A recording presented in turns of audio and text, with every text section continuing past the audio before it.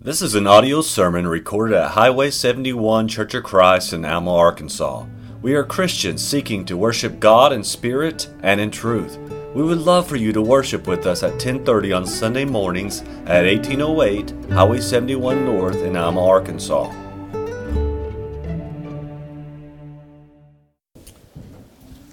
I count it a privilege and an honor to be with you this weekend. And I really appreciate the opportunity to speak to you today from the Word of God about the Word of God. In our reading of the morning, Brother Clint observed that we learned a lot about David's relationship with God by the things he said about how he cherished God's Word and how he studied it and meditated on it and so forth. That's really true. There are a lot of different things we can think of as a barometer that says, here's the health of your relationship with any individual. And certainly we can do that in our relationship with God. And communication, isn't that one of the main barometers of the status of a relationship? If you think of a marriage, of all the different factors that come to mind, sort of at the center of it is, well, how well are we communicating? And that means expressing yourself, and it means listening. Well, in our relationship with God, we can discern a lot about the status of a relationship with our communication. We express ourselves in prayer, don't we? So our prayer life, it's not the only thing, but it's one thing we can look at as a barometer to sort of check the pulse, so to speak. And receiving communication from God is about how we study His Word. That's another good barometer of where we're at. And that's what we're going to talk about today, as you heard this morning at the opening of the services. We're going to talk about it this afternoon. I mean, it's a big book. And it's got all those crazy long names in it. And all those places I've never heard of. And there's all these phrases that sound, and there's so much that I don't understand. And so it seems intimidating and daunting, and how in the world am I supposed to learn this? You know, we see someone obey the gospel, they're baptized into Christ, the blood of Jesus washes their sins away, and we say, all right, here's your Bible, go get it. How? You know, and I think back on the earlier generations, and it feels like they made it look easy. You know, I'm thinking of walking in late one night, and Dad's gone laid down in bed about to go to sleep, but before he does, he's laying there reading his Bible, and he understands what he's reading. I don't know how he did that. Well, he didn't wake up that morning deciding to start that habit. That was after several decades of doing that. So we're talking about learned habits of how we study, and that's what we're going to study about. It's things the Bible says about how we can better understand God's Word. I want to open up by telling you that wisdom is foundational in the effective gathering of information from Scripture and applying information from Scripture.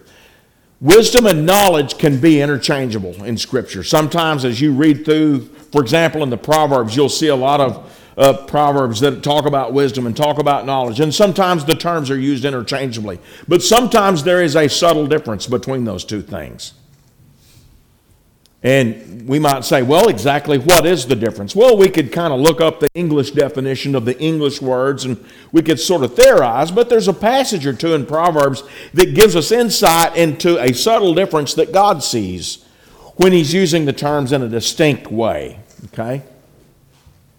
There can be a subtle difference, and to put simply in just a quick definition, knowledge is knowing facts. Wisdom is the ability to gather and apply that knowledge or that information. Proverbs 8 and 12, I, wisdom, dwell with prudence and find out knowledge and discretion. This is an interesting section in Proverbs where he poetically depicts sort of anthropomorphic, that means a human-like depiction of wisdom. He portrays wisdom as a woman calling out to mankind from a street corner. In the previous chapter, he talked about a harlot or a prostitute woman calling out to mankind from the street corner, and talks about the fool that hears her call and falls prey to her devices. But then in chapter 8, you've got the contrast with wisdom as a woman calling out and not hurting man, but benefiting man. And so in that chapter, he tells us a lot of things that give us a richer, deeper understanding of what wisdom is. And one of those statements is the function of wisdom is to find out knowledge. So wisdom can be an ability to gather knowledge. Now, where am I going to get wisdom? Proverbs 1, verse 1 and 2, the Proverbs of Solomon, the son of David, king of Israel, to know wisdom and instruction, to perceive the words of understanding. Now, here he states the purpose of the book of Proverbs. The purpose of the book of Proverbs is so you can read it and know wisdom. That's why God said he put that book in the Bible, so you can read it and get wisdom. Well, I thought we could get wisdom from life's experiences. We can when we view them through the lens of God's Word. But I know, and you know, a lot of people that have had a lot of life's bitterest experiences that are not wise. They have more experience than I do. I didn't get any wisdom from it because of how they're looking at it. Okay, so think about that. We don't want to think about experience. We want to think about turning to the Word of God to gain wisdom. So if I turn and I find a book, God says, hey, Dave, this is the book you read if you want to get wisdom. And then I read in that book that if I have wisdom, then that is something that will work hand in hand with other things to help me gather knowledge. Then I'm like, all right, I want to know more about the Word of God. The first thing I do is I've got to get a basket to put it in. Anytime my brother and I ever went to the orchard to pick peaches, we had to carry a basket to pick it in. And to put the peaches in when we picked them. And so when we go to the Word of God and say, hey, I want to learn how to study this, I got to bring my basket. So I'll have a place to put all these peaches. So wisdom is foundational. Now let me illustrate why. I'm going to run through a little thing here to kind of show you how just picking up facts can be a problem if those facts aren't guided by wisdom. 1 Timothy 3 and 8, likewise, deacons, must be reverent, not double-tongued, etc. So he talks about deacons here, doesn't he? Acts 1 and 25 says, to take part in this ministry and apostleship from which Judas by transgression fell. All right. So in Acts 1, he talks about a ministry and apostleship. In 1 Timothy 3, he talks about deacons. That word in 1 Timothy 3 describes deacons using the Greek word diakonos. That's a fact. That's a piece of information. Let me tell you another piece of information. Acts 1 uses a variation of that same word and connects it with the apostleship. We might read it to sort of show you what I'm talking about. Likewise, deacons must be reverent, to take part in this diaconate, this deacon-like work, and apostleship. That's a piece of information. That's a piece of knowledge. Now here's taking those facts, that information, and using them not guided by wisdom. Therefore, deacons are apostles. Well, we called them, they're taking up this diaconate and apostleship, so a deaconship is an apostleship, so deacons and apostles are the same. Now, I know that's not true, and you know that's not true. But we piled up some pieces of information and came to that conclusion. But wisdom helps you not make that obvious mistake. Now, that's a clear mistake to illustrate the point. There are more subtle examples where we might come to a misguided conclusion, but having wisdom will help protect us. Well, how do I get that wisdom? What book did God say, hey, this is the book you read if you want wisdom? I'll read the book of Proverbs. So there are some basics. I need to spend time reading. And if I want to gather more wisdom to be able to get more out of my reading, I need to read more in Proverbs. So let's look at some basic things as we approach this idea of reading. Till I come, give attention to reading, to exhortation, to doctrine. Timothy, I want you to read Scripture. Well, now, wait a minute. Paul had laid hands on Timothy. Timothy very probably had the gift of inspiration. Why did he need to study his Bible? Same reason you and I do. That's our spiritual food. So even if you're an inspired worker in the first century, you need to study the Word. So he said, give attention to reading. Now, what's he supposed to do with these things? He said, meditate on these things, give yourself entirely to them. So Paul told Timothy, read a lot and meditate on what you read.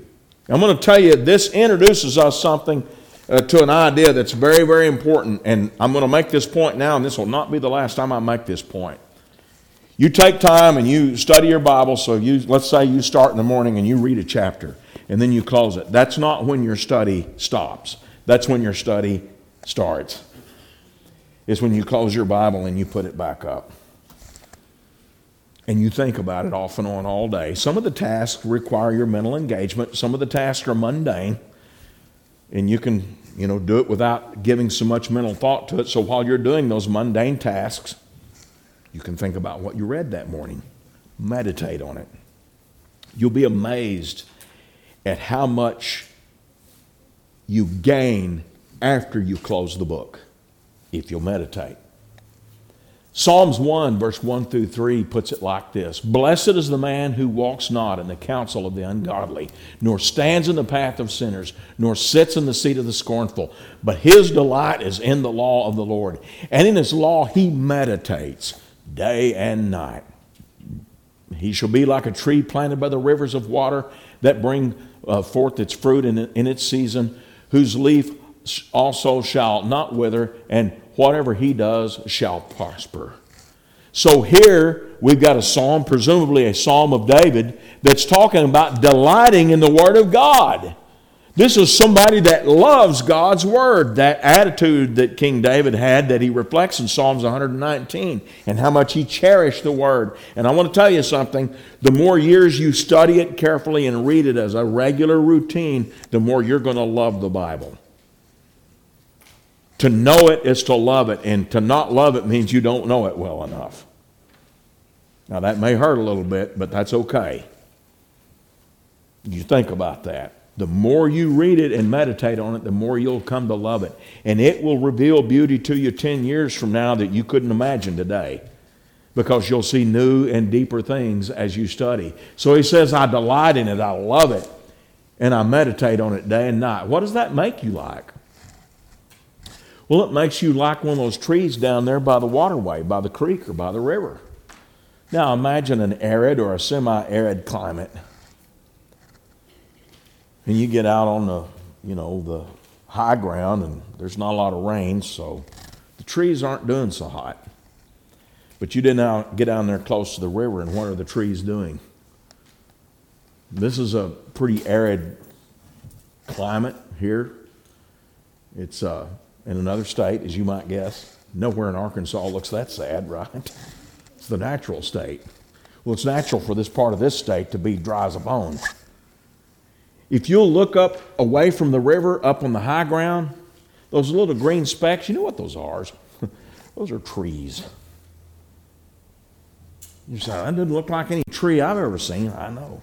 That's the point. I remember one time years ago, I was in eastern New Mexico laboring there, and I was doing church work there, and kind of my first time, or early in my time of being in eastern New Mexico. And one of the locals, we were bopping down the highway, and there's all these little shenry, not even shenry, I mean just little plants about this tall. And he said, guess what, David? I said, what, Charles? He said, you're in the middle of the biggest oak forest in the United States. And I'm looking around at this hopeless desert, pump jacks, and electric lines, and oil, pipeline, and these things, saying, what? Yep, that's an oak tree.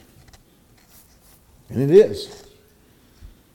And I mean, they go on for miles and miles and miles, trust me, and miles and miles and miles and miles, and then even further. And the biggest ones are about that big, because there's no water. That's that guy up there on the hill. But get down here close to the water and you say big tree. If we were down there kind of at eye level, this is sort of an aerial view, you'd get down there and you see trees that are tall and cast a big shade. These guys love God's Word and they meditate on it constantly. That's the Psalms 1 tree. You'll be like a tree planted by the river. And here's everybody else. These don't have time to read. I can't. They make excuses to not start a better study habit or strengthen their current study habit. They read more news and novels than they do the Bible. That guy up there on that hill to the left that's about to die, because it hadn't rained in months? Yep, that's the guy that spends more time in the newspaper than he does in the Word of God. They meditate more about the world than they do about the Word. Here's the point. Here's the quick trick shortcut. Everybody wants a pill. Just give me a pill I can take and it fixes everything. It's not there. I can't stand here today in 2 lessons and give you this eloquent little secret that if you'll do this every other third Thursday of the month, you'll be a Bible scholar in 2 weeks. It's not going to happen. It's going to take time and dedication. And if you pick it up the first time to read it and say, I don't understand it, and close it in frustration and set it back down, you'll be one of those scrawny little guys up there on the hill. That's all you'll ever be if you survive. Do you take a multivitamin? I'm going to guess at least some of you take some kind of a multivitamin. I do. You know how much of that your body actually absorbs and puts into use? I understand it's kind of a matter of discussion and debate, and there's ideas that if I'll take it with other things, it helps me absorb more. And in the middle of all that debate, you know why people talk about that stuff? Because it's very common to take a multivitamin and fail to absorb a majority of its nutrients. And guess what's in my pill box? One that I plan to take this evening. Now, I'm not going to look at that vitamin and say, what's the use? If I swallow that, I'm only going to get a fraction of its value. And trust me, I have no intentions of doing that at mealtime. The same is true about your food. Oh, there's tons of nutrients there. And you're not going to absorb near all of it. You're only going to absorb a fraction of what's available in there. Are you going to stop eating? Of course not. And I'm not going to stop taking my multivitamin. Because I know if I'll just take it and do it consistently, I'll get some value from it. And over time, maybe there'll be a cumulative effect. I don't know. There is with the food I eat. It's doing a pretty good job of accumulating. And that's the way we need to approach the Word of God. I'm feeding my soul. I'm going to pick that up and I'm going to read it. And I'm not going to get all the nutrients that are there for my soul, but I don't need to let that make me stop. I've got to just keep on day and night thinking about what I've read and be determined to be that tall tree down by the river.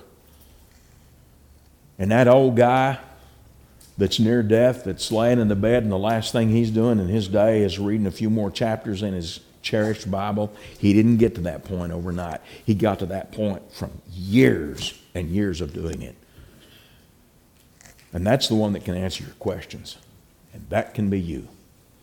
So there's got to be regularity. These were more fair-minded. The narrative in Acts 17 says about those who were in Berea, where Paul preached the gospel. These were more fair-minded than those in Thessalonica, in that they received the word with all readiness and searched the Scriptures daily to find out whether these things were so. How many times have you heard this in regards to study the Bible? And it's daily. Got to do it every day. That's right. Here's our problem. We're all or nothing. Well, I can't do that. So I guess I'll close it and put it back on the shelf. Look, if you can't study it every day, if you can't read it every day, I'm not going to tell you that's ideal, but I'll ask you this. Can you read it every other day? Well, I don't know. I'm pretty busy. Well, can you read it 2 days a week, 3 days a week? I mean, if you can't give it 2 or 3 days a week to read a little bit, you need to rearrange your schedule some and, opt out of some things. Okay? I mean, 15 minutes. Can you give it that much? If you can just give it 2 or 3 days a week, I might turn and I might look at that passage and think, yeah, but I'm supposed to do this every day. I know. But don't let it be an all or nothing. Well, if I can't do it all the time the way I'm supposed to, then I'm just going to give up and say I lost. Don't do that. If you can't read or you feel like you can't make your schedule work to make it happen every day, I'm not going to tell you that's ideal. I'm just going to tell you, just read it as much as you can make yourself read it. Because here's what will happen. If you do that 2 or 3 days a week, you'll wake up one day wanting those other days. You will. Because you'll gradually learn to love it that much. Be regular in it. Here's a chart. Let's go back to the idea of regularly reading Proverbs to go with the New Testament. My mother's instruction inspired this chart. She told my brother and I when we were little, said, boys, for every chapter you read in the New Testament, you need to read a chapter in Proverbs. She said, if you'll read Proverbs more, the New Testament will make more sense. I didn't know why she thought that back then, but I understand now. It's because Proverbs teaches us wisdom, and wisdom is the ability to gather and apply knowledge. So this chart doesn't exactly do that, but it kind of captures the spirit of that counsel. This chart says every day, read 5 New Testament chapters a day. I'm not a very good reader. I read pretty slow, and that doesn't really take all that much time, 15 to 30 minutes and you're done. And for every 5 chapters you read in the New Testament, you read 1 chapter in Proverbs per day. So you're reading 6 chapters a day, but you're only doing it 6 days a week. You're going to give yourself a day in there. I have it on the schedule as the Saturday, but you can float that to whatever. If you've got a busy day where you go from candle to candle, then let that be your off day. And this might sound like a high goal, but I'll tell you, this is easier to do once you get started. It's easier to do than it might seem to you. If you will do this, in 9 weeks, you will have read the New Testament once and the book of Proverbs twice. And the more you do this, the more reading in Proverbs make you look at the New Testament and say, oh, now I get it. Now, you're still not going to get everything out of every verse you read and out of every chapter you read. Nobody does. The old guy, my dad, laying in the bed months from death, last thing he's doing today is reading a few chapters in the Bible. He did not understand everything he read in spite of what my young mind assumed. But he got more than he used to. And if you'll start this, I've done this through the years. When the girls were growing up, we did this as a challenge in our family. We all held each other accountable. And we had the markings of what chapter are you on? Are you on this chapter? And we'd talk about it over the supper table, this, that, and the other. We've done it among circles of friends. You can do this. And you might think, well, but I can't do it that often. Then stretch that out from 9 weeks to 18 weeks, if that's all you can give it. But do something. And meditate on it when you lay the book down. Read with an expectation. And by that, I mean, don't read with the expectation of I'm going to get confused and not understand anything. Because if you read with that expectation, you'll walk away from your reading feeling exactly like that. Here's reality. The most confused student of the Scriptures reads and feels like they don't understand anything, but they really do understand a couple of simple things. But their mind is focused on all the things they don't understand, and they're so frustrated about that, it doesn't occur to them, my soul has been fed a little bit here. Okay? So let's talk about Paul's expectation when he wrote the Ephesian epistle to the saints at Ephesus. If indeed you have heard of the dispensation of the grace of God which was given to me for you, how that by revelation he made known to me the mystery, as I've briefly written already, by which when you read you may understand my knowledge in the mystery of Christ. Now the Spirit inspired Paul. He knew stuff. And he wrote that stuff down. And he sent it to the church at Ephesus with the expectation, when you read this, you will know what I know by inspiration. I can't do that. The Holy Spirit inspired Paul to say, yeah, you can. Now, they didn't achieve that by reading through it saying, this is hard, and laying it down. That's not how they did it. They did it by reading it and sharing it with other brothers. He told them to do that in the letter, and they got the letters that were written to the other brethren, and they read those, and they read them before the church, and they shared these copies, and they made copies, and they kept reading and kept meditating. That's how, when they read, they understood. Now, there are things in Ephesians that perplex me. There are questions I have that I haven't with full confidence answered, at least for my own pursuit. And there are other questions that I don't even know yet that are there. Okay?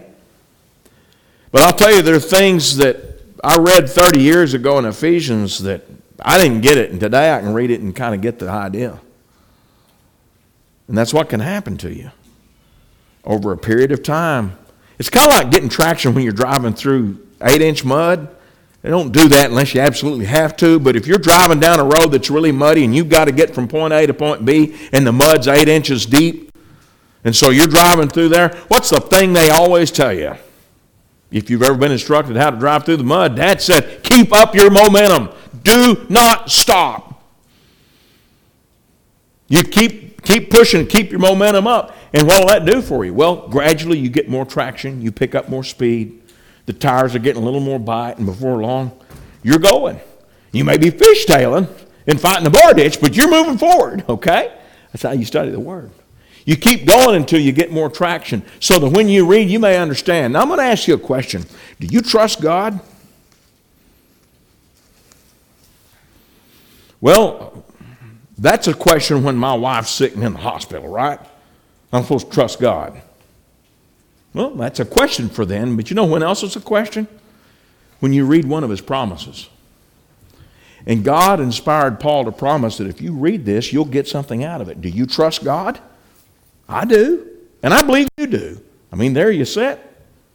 So you must trust God on some level because you're here this morning. So believe His promise.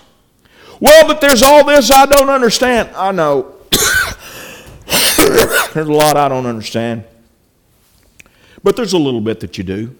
So read it. And jot that down if that helps you. Have an expectation of success. Psalms 119, 97 through 99. Oh, how I love your law. It is my meditation all the day. You, through your commandments, make me wiser than my enemies. For they are ever with me. I have more understanding than all my teachers, for your testimonies are my meditation. Now, David's not trying to say it's a competition to see who can get the smartest. That's not the point. The point is, he's teaching success. He's teaching, here's the reason that I have excelled. It's because your testimonies are constantly my meditation. I'm meditating on it all day. Years ago when I lived in Arkansas, I was good friends with a guy who had a dairy and had chicken houses up in Madison County. And in time of visiting with this brother and studying with this brother, one thing that really bore down on me was he got the most out of his reading when he was milking his cows and checking the chickens. Because he's down there on the stool at the milk barn hooking up the milk machine and thinking about what he read early this morning. And I don't know, there's just something about hooking the milker up to the udders that it just occurred to him, hey, maybe that's what that's about. And next time he had a chance to go back to the house, he went back to the house and opened his Bible to a different passage and looked it up, and sure enough. And he went back to the chicken house to check the chickens. Do all the things that those guys do. It's a tedious job at certain stages of the chicken's life, and so he's busy. But he's doing things that let him meditate, and while he meditated, he learned from what he read this morning. Maybe he was frustrated and puzzled while he read, but while he meditated, have you stopped to think about how many times meditation is mentioned in Scripture? Now I'm going to tell you something. When you think biblical meditation, don't think sitting with your legs folded and you're doing this, going, okay, because you read that kind of meditation, that's Eastern mystic. Their goal is to empty the mind. We've got too much of that. Your goal is not to empty your mind. Your goal is to fill it with the will of God. So we're not trying to empty our mind when we meditate. When we meditate, we're dwelling on what we've read in the Word of God and sorting through the things and trying to get, if you're digesting it, you're trying to gather more spiritual nutrient. And the Lord's Word promises if we'll do this, we'll have some success.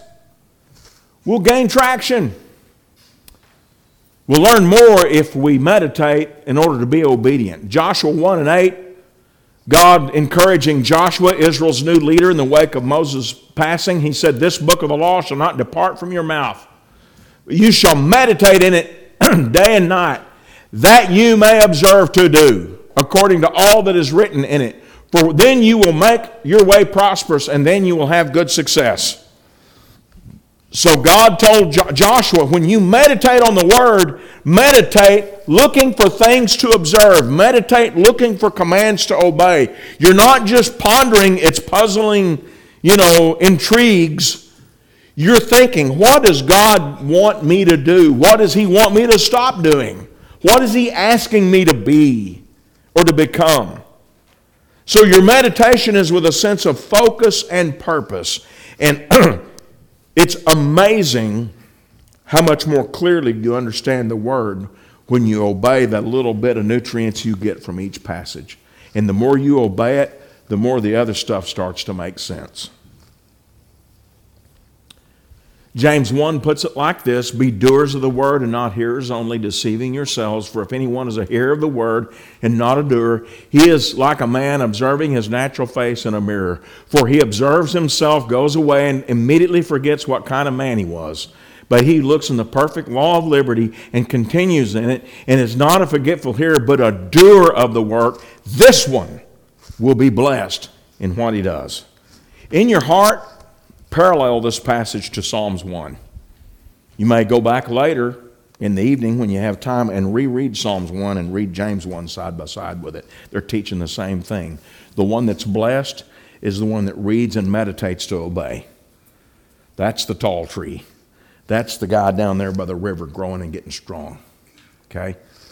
So you'll be blessed. Well, in what way will I be blessed? Well, you'll be more like Christ. You'll understand more. You'll gain more. You'll get better traction. You're driving through the 8-inch mud. You'll pick up momentum, and you'll just get further and further down the road. And there'll always be something you don't understand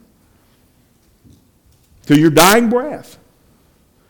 But don't focus on that and let that frustrate you into giving up. You just keep chugging away and take in what you can understand. And meditate on those things and look for things that God is asking you to be and to do. And ask for help. Here's Philip, the evangelist, and his encounter with the Ethiopian eunuch. He ran to him and he saw the eunuch there in his chariot. He heard him reading the prophet Isaiah, and he said, "Do you understand what you're reading?" And he said, "How can I unless someone guides me?" So he asked Philip to come up and sit with him. The eunuch was reading what in our Bibles is marked as Isaiah chapter 53, and he was puzzled. But he didn't stop reading. He's up there meditating on it, trying to figure it out. Sometimes you hit a wall. So what did the eunuch do? He asked somebody to help him. It's not a crime to ask for help. You got to be careful. Because whatever person you're asking is a student just like you. Okay, the teacher's in heaven. I'm a student just like you, okay? We're in this journey together. I've got to ask cautiously because I understand that some will twist what the Word says. 2 Peter 3:16, he's talking about Paul's writings. Peter said, also in all his epistles, speaking in them of things in which are some things hard to understand, which untaught and unstable people twist to their own destruction, as they do also the rest of Scriptures. Now, before we get too deep in this passage, the Apostle Peter took Paul's letters, like the Ephesian letter, and said, I don't understand all of this. So don't get discouraged when you take Paul's epistles and say, I don't understand all of this. If there's some of it, he said, it's not all of it, but some of it's kind of hard to get. If the Apostle Peter could miss it, don't think that we're going to have complete and total success all the time. We're going to get puzzled and frustrated too. That's all right. Just keep digging. So he said you got to be careful because people that are untaught and unstable will twist it. So here's what we're looking for. You're going to ask for help, but you're going to go to stable people for help. And you're going to go to people who are well taught, to the seasoned students of the Word. You're not going to go to the unstable and the uncertain, and you're not going to just lean on the brand new student. You're going to go to, brothers and sisters in the Lord that have experience. And you're going to look for those kind of people 2 Corinthians 4:2 adds to the warning, we have renounced the hidden things of shame, not walking in craftiness, nor handling the word of God deceitfully, but by manifestation of the truth, commending ourselves to every man's conscience in the sight of God. He cautioned here against handling God's word deceitfully. If you identify that in some source you're checking, be extra cautious of that source. There are a lot of good books out there that write things about the Bible, and you'll figure out a lot of those books, some of them are really good at twisting what the book says, and when you begin to identify that in a book, set that to the side and turn to a better source. So you double check, and you double check with conviction. Galatians 1, if we or an angel from heaven preach any other gospel than that which we have preached to you, let him be accursed. As we said before, so say I now again, if anyone preaches any other gospel to you than what you have received, let him be accursed. So when you recognize those voices that are persistently leading people into error, you don't recommend that book, you don't celebrate that book, you don't reread that book. You be careful. Find a more reliable source, okay? So ask for help. There are good reference Bibles. There's one called the Treasury of Scripture Knowledge. If you've got a centerline reference Bible, there's a lot of different ones of those that are made that have references in the column, in the middle, or to the side. The average one of those has about 50,000 references from the beginning to the end. That's quite a bit. If you run all those cross-references, you'll look up 50,000 verses. The Treasury of Scripture Knowledge is a book that is nothing but those references.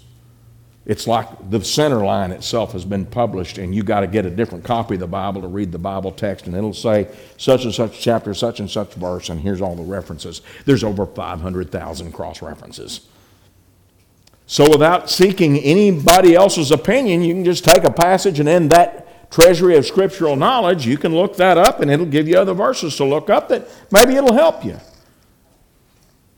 That thing's available online free of charge in free Bible software. For example, eSword is one on the Windows platform. It's free of charge, and it has that available free of charge. Thompson's Chain Reference is another study Bible. It's a reference Bible that's topically based, and I won't try to explain the details of how it works, but I've used mine a lot through the years. But it chains those references together based on topics, so it helps you identify topics in a passage and study other passages about those topics. They're not infallible sources, they're just study helps. Bible Dictionary, Smith, Easton, International Standard Bible Encyclopedia. Every source I've named so far is available free online. Back when I first went into full-time preaching, these all cost a lot of money, but they're available free now. Commentaries, Barnes Notes, Cambridge Book for schools and colleges, Clark's commentary, Matthew Henry's commentary, the Pulpit commentary. All of them available free online. None of them are perfect. But you get a variety of different opinions. You can consult those. And that's okay. But here's your best source. Go to mature Christians. Not to the unstable and unlearned, but go to the learned ones. Go to the ones that show the fruits of stability in their lives and the choices they make and the way they live. And talk to them. Proverbs 11:14 says, in the multitude of counselors there's safety. So I might go check Barnes' notes, but I am aware of his theological background, and that colors what he has written. He's long since died. I'm aware of Adam Clark and some of his peculiar beliefs that are different than what you might believe.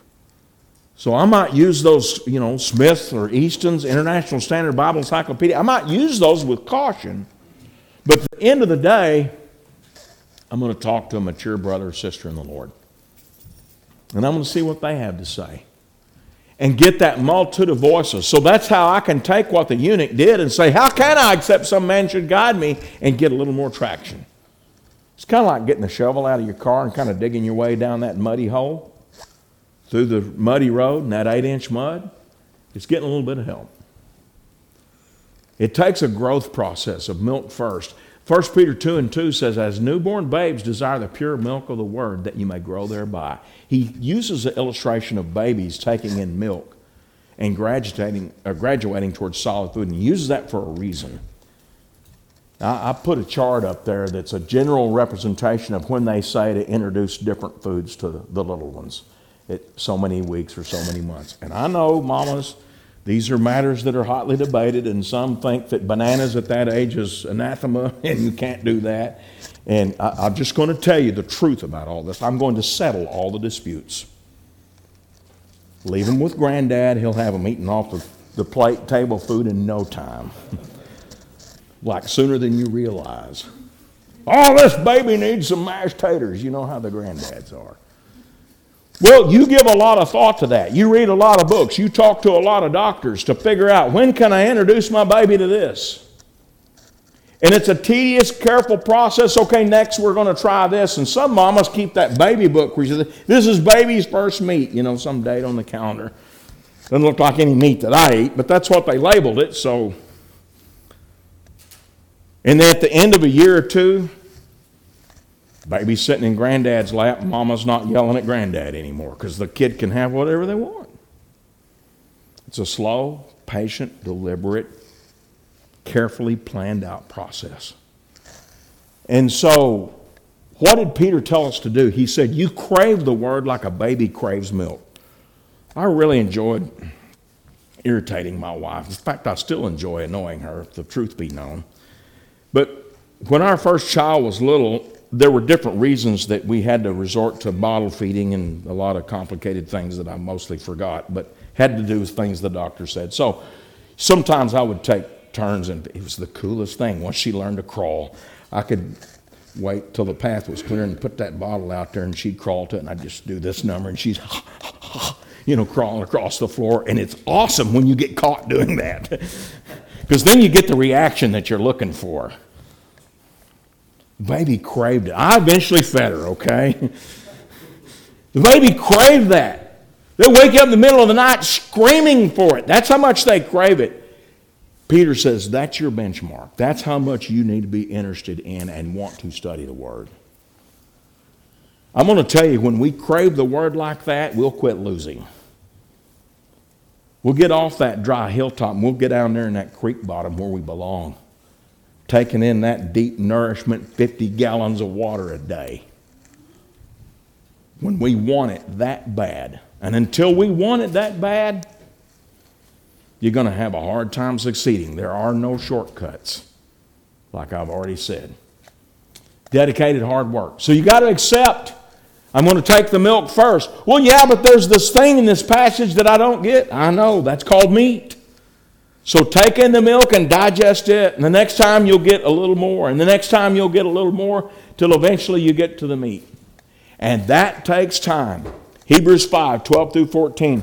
For though by this time you ought to be teachers, you need someone to teach you again the first principles of the oracles of God. And you have come to need milk and not solid food. For everyone who partakes only of milk is unskilled in the word of righteousness, for he is a babe. But solid food belongs to those who are of full age. That is, those who by reason of use have their senses exercised to discern both good and evil. It takes time. Full age. By reason of use. They didn't just get old, they studied all the while. You see? And so what's he telling them? You should have got to the point that you weren't the untaught and the unstable. That you were capable of helping others. You ought to have be at the point where you could teach others, but others can't lean on you to help them understand. They can't afford to do that. You're not capable. So here's how you get capable, the Hebrew writer tells his audience. You start with the milk and you patiently work your way towards solid food. And it takes time. Be patient with yourself. Don't expect to hit a home run the first time you're at the plate. Okay? And over time and persistent use, you'll get there. There's more. And Lord willing, we'll study together this afternoon. But you've been very patient this morning, and I appreciate that very much. As we conclude the study, I hope it's occurred to you that the Word of God is spiritual food to feed your soul. And the first thing that God's Word does for your soul in terms of your timeline of being more Christ-like is teach you how to become a child of God. And then the second thing is to teach you how to live as a child of God. So I'm going to ask you this morning, Have you become a child of God? Because if you haven't, you need to by obeying the gospel. Christ will save you if you'll come to Him obediently. Have you come to Christ, but you're not living as a child of God? Be honest. Because on Judgment Day, God will be honest with you. Look at yourself. Look in that mirror of God's Word. What do you see? More Christ-like? Think carefully. Think carefully, because Judgment Day is coming. And Jesus knows. So why not be honest with yourself and know? And if you're faltering in that area, ask the church for help. We'd be glad to pray for you. Or if you want to become a Christian, we'd be glad to help you with that. If we can help you in either way, please come while we stand and while we sing. We hope you have enjoyed this message recorded at Highway 71 Church of Christ. If you have questions concerning this message or would like to set up a study, please call 479-647-2658. May God bless you.